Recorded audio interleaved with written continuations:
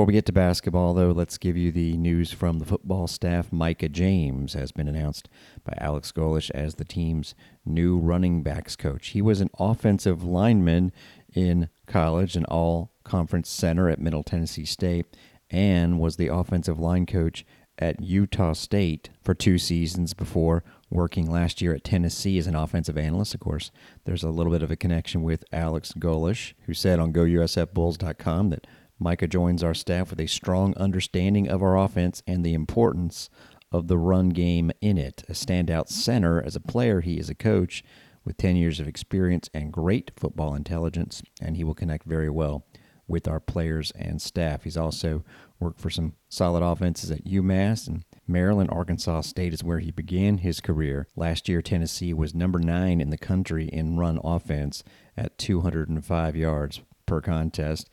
Utah State had the best season in school history in 21 with an 11-3 record, winning the Mountain West Conference Championship. That year that UCF made it to the Fiesta Bowl and number 11 in the country, he was an offensive graduate assistant on that staff. So while he is the running backs coach, Tyler Hoodie, who was the offensive line coach, still is now the run game coordinator. Those were the roles, running backs coach and run game coordinator, held by Matt Merritt. LaDamian Washington, who has had such a big impact, the former NFL player on the wide receivers, has also had pass game coordinator added to his coaching title. Get you some women's basketball highlights here in a minute and a preview of tonight's opponent. And boy, the Bulls cannot be looking past Tulsa, but as we all know, there is a game on Sunday, and we only look towards it here to give you a warning. If you don't have tickets, you might want to change that. And Sunday, the men have a chance to play FAU at noon, national television. There's just by the time you hear this, it'll be sold out. Very few tickets left at all. Nearly 8,000 plus people that will be there. And I say that to our Bulls fans, like, this is exciting. I'm glad you're coming. Let's make sure we not only come loud, but let's make sure we come early. Hey, there's special. Some of you have bought the special brunch pass. There's people that'll be tailgating out in the parking lots. The information has been distributed about that. Our students are coming in huge numbers. So I just want for everyone to have the day they expect, to make sure they just it's not going to be able to just roll up at 12 and have an easy entrance into. Let's follow the parking signs. Let's get in there early, make some noise, and have a great time. And then when you're done with that game, as I said, if you're not already going to the baseball and softball games that afternoon on Sunday, your ticket from that basketball game will give you free entry into the baseball and softball games after that's over. So you can truly make it a great day of Bulls action and great value, great support, a great day, and go ahead and let that traffic clear out a little bit. Probably deduced this already, but that was the voice of Michael Kelly from podcast Bull Speed Ahead. You heard it. It's going to be a sellout. Also, with baseball and softball going on, parking will be, you got to get there early. The actual lots where you can tailgate, if you are so inclined, beginning at 8 in the morning, but also the actual gates to the Yuengling Center will open earlier than normal. It's usually an hour before tip. At this time, 10:30 for the noon tip. And you heard the brunch pass. If you go to GoUSFBulls.com, it's right at the top on that banner. You can click on it. $30 gets you, brunch and a ticket to the game. And you can come on over with your ticket stub, virtual. Obviously, everything's virtual these days. And walk into baseball and softball instead of having to fight traffic heading out. Baseball plays at 1, while softball will be going on as well at 2 o'clock, right when the basketball game ends. Oh man, did women's basketball take care of matters on Tuesday night. It was a fun one at the Yuengling Center. 79-57 the final score, and this game was over early, the likes of which we haven't seen in conference play for the Bulls this year. They entered 6-6. And again, the trend being having leads in the game, having leads in the fourth quarter in games, but not being able to hang on. This lead would have been really difficult not to hang on to. Wichita State entered with just 3 wins in conference, but they had defeated Florida Atlantic in Boca Raton, so they were loving Florida. They had a fantastic freshman in Celeste Blow. Now, she led them in scoring, but was held to 11 points. Their other top 2 performers, Daniela Abias and Treasure Job, both average in double figures, but combined to score only 6 points in this one. One of the big categories for Wichita State. In fact, they're among the nation's top 50 in offensive rebounds. The Bulls outdid them there 12-7. In the first quarter, as I said, got off to a pretty quick start. Another good category for Wichita is field goal percentage on threes, just 27%, also in the nation's top 50. That wasn't happening early as the Bulls were ready to run. Immediately, Romy Levy for three. She has been doing a lot of that lately. She continues to be on fire from three, the Bulls. It's still up 3-0. We play 2 minutes and 20 seconds. That's a good feed to the post, and Romy Levy doing it all right now. Blocks that shot. Wilson almost travels, puts her head down. Oh, what a bounce pass to Evelyn Lucha-Shippo. That was all Ariel Wilson right there, and it's 5-0 Bulls.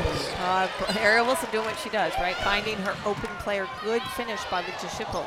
She's doing a nice job at putting the ball through the basket. Rito wanted it. She's been hitting the threes better of late. And that's a pretty good example as she knocks it down. It is 8-0. Bulls have made a couple of threes. Wichita State has made nothing, obviously.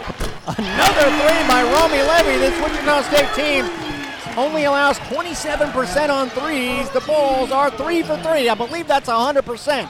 It's 11-0 South Florida. Lowe, a very talented freshman with Arnio on her. Tough shot, an air ball. That's all defense by Jeanette Arnio. Carla Brito looks to run the other way. Levy calls for it. She's 2 for 2 on threes, fakes it, gets the defender off her feet, and long-range, mid-range. The switch pays off. It's 15-3. Romy Levy, so happy. I'll dribble left and take a mid-range jumper if you want me to. That seems like right in my field of vision. Arnio wants to drive in, misses the shot, but there's Ava again. Eveline Lucha-Shippo has 6 points, and it is 17-3 Bulls. Levy, hesitation, top of the key, pulls up for that mid-range, swishes it through. Romy Levy already has 10 points, 21-4. Classic wide open in the corner. Those shots have got to go down unless you keep rebounding the misses and putting them back up and in. Danny Gonzalez makes it 8 second chance points for the Bulls. That's a huge number. It's 23-6. As I said, tough lead to blow, and that was right from the beginning. 25-6, the first quarter outcome. Bulls make 3 threes just at the very beginning, and for the entire quarter, Wichita was 2 for 14. Romy Levy, 10 points in the first quarter, 2 made threes. Eveline Lucha-Shippo went for 8 and 5. Now, her scoring would actually cease there. It looked like a surefire third straight double-double, but the Bulls had some help in the second quarter, outscoring Wichita 20-14. Now Valero gets it across midcourt. Thinks about charging in against 3 players, but hands it off to Levy instead. Baseline jumper, knocks it down. Romy Levy has that stroke going. She's already at 12 points, and it's 29-6. Vicky Blasig, who didn't get the start due to a hamstring situation, ends up scoring 7 points in the second quarter.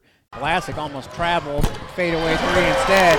Great to see that one drop down. We're used to seeing it, but folks, she was over in Philadelphia, and the Bulls struggled to get it going offensively until they did, and then lost. 34-8. And against this zone, it's more about just distributing the ball. Top of the key, or dropping in a floater. Jeanette Arnio coming to the party, averaging 0.7 a game. And that gives her obviously 2, and it's 36-8.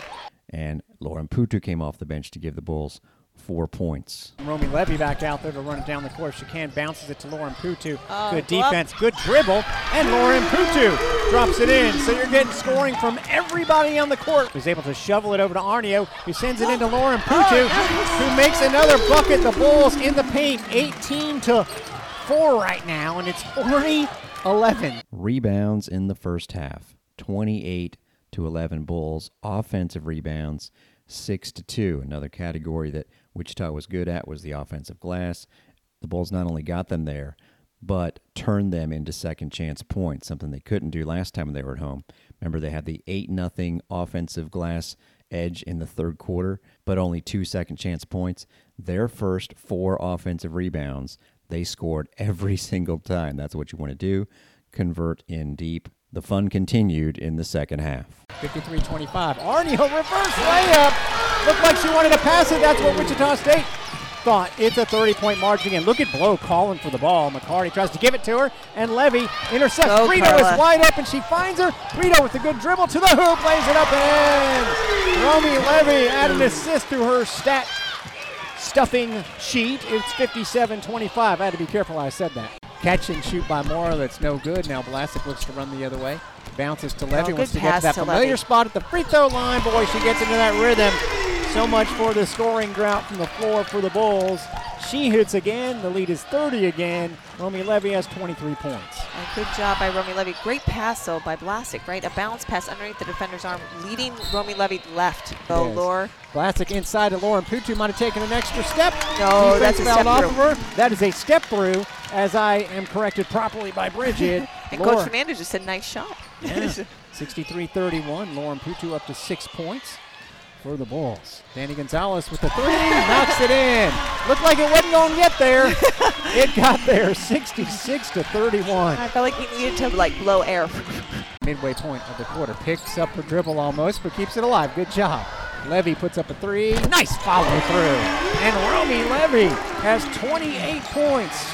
3 is now her standard. She makes 3 threes a game, it seems like, every time out. I asked Romy about that after the game. She said, she was a three-point shooter, played a different position at Auburn, didn't allow her to really have that part of her game be active. But still, the Bulls now have played 26 games. They're 15-11, 7-6 in conference.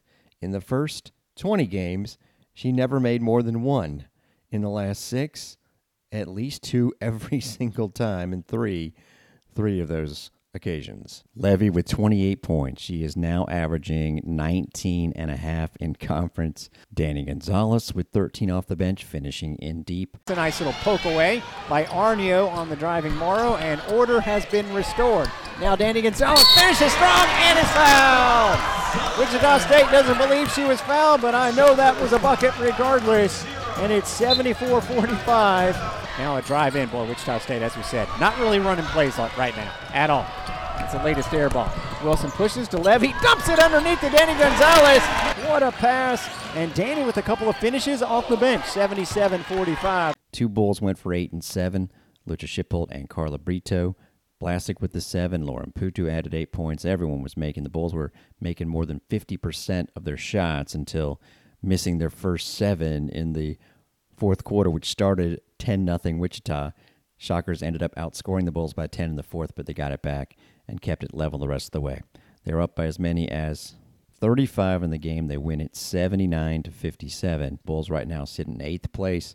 And as we said, if you want to get that bye into the quarterfinals, make your road a little bit easier in the conference tournament, as opposed to having to win 4 games in 4 days, they're going to need some help above them and probably going to have to win the rest of their games. But they certainly look like they're capable of winning against anybody, especially the way they played last night. We'll sort it all out for you on Friday's show, again, after a full Wednesday night of women's basketball action. Jose Fernandez, just massive praise for Romy Levy, who has just been so much more than only the leading scorer for this team. She is a wonderful, extremely wonderful young lady. She's comfortable and she creates space. Now it's filling up the stat sheet.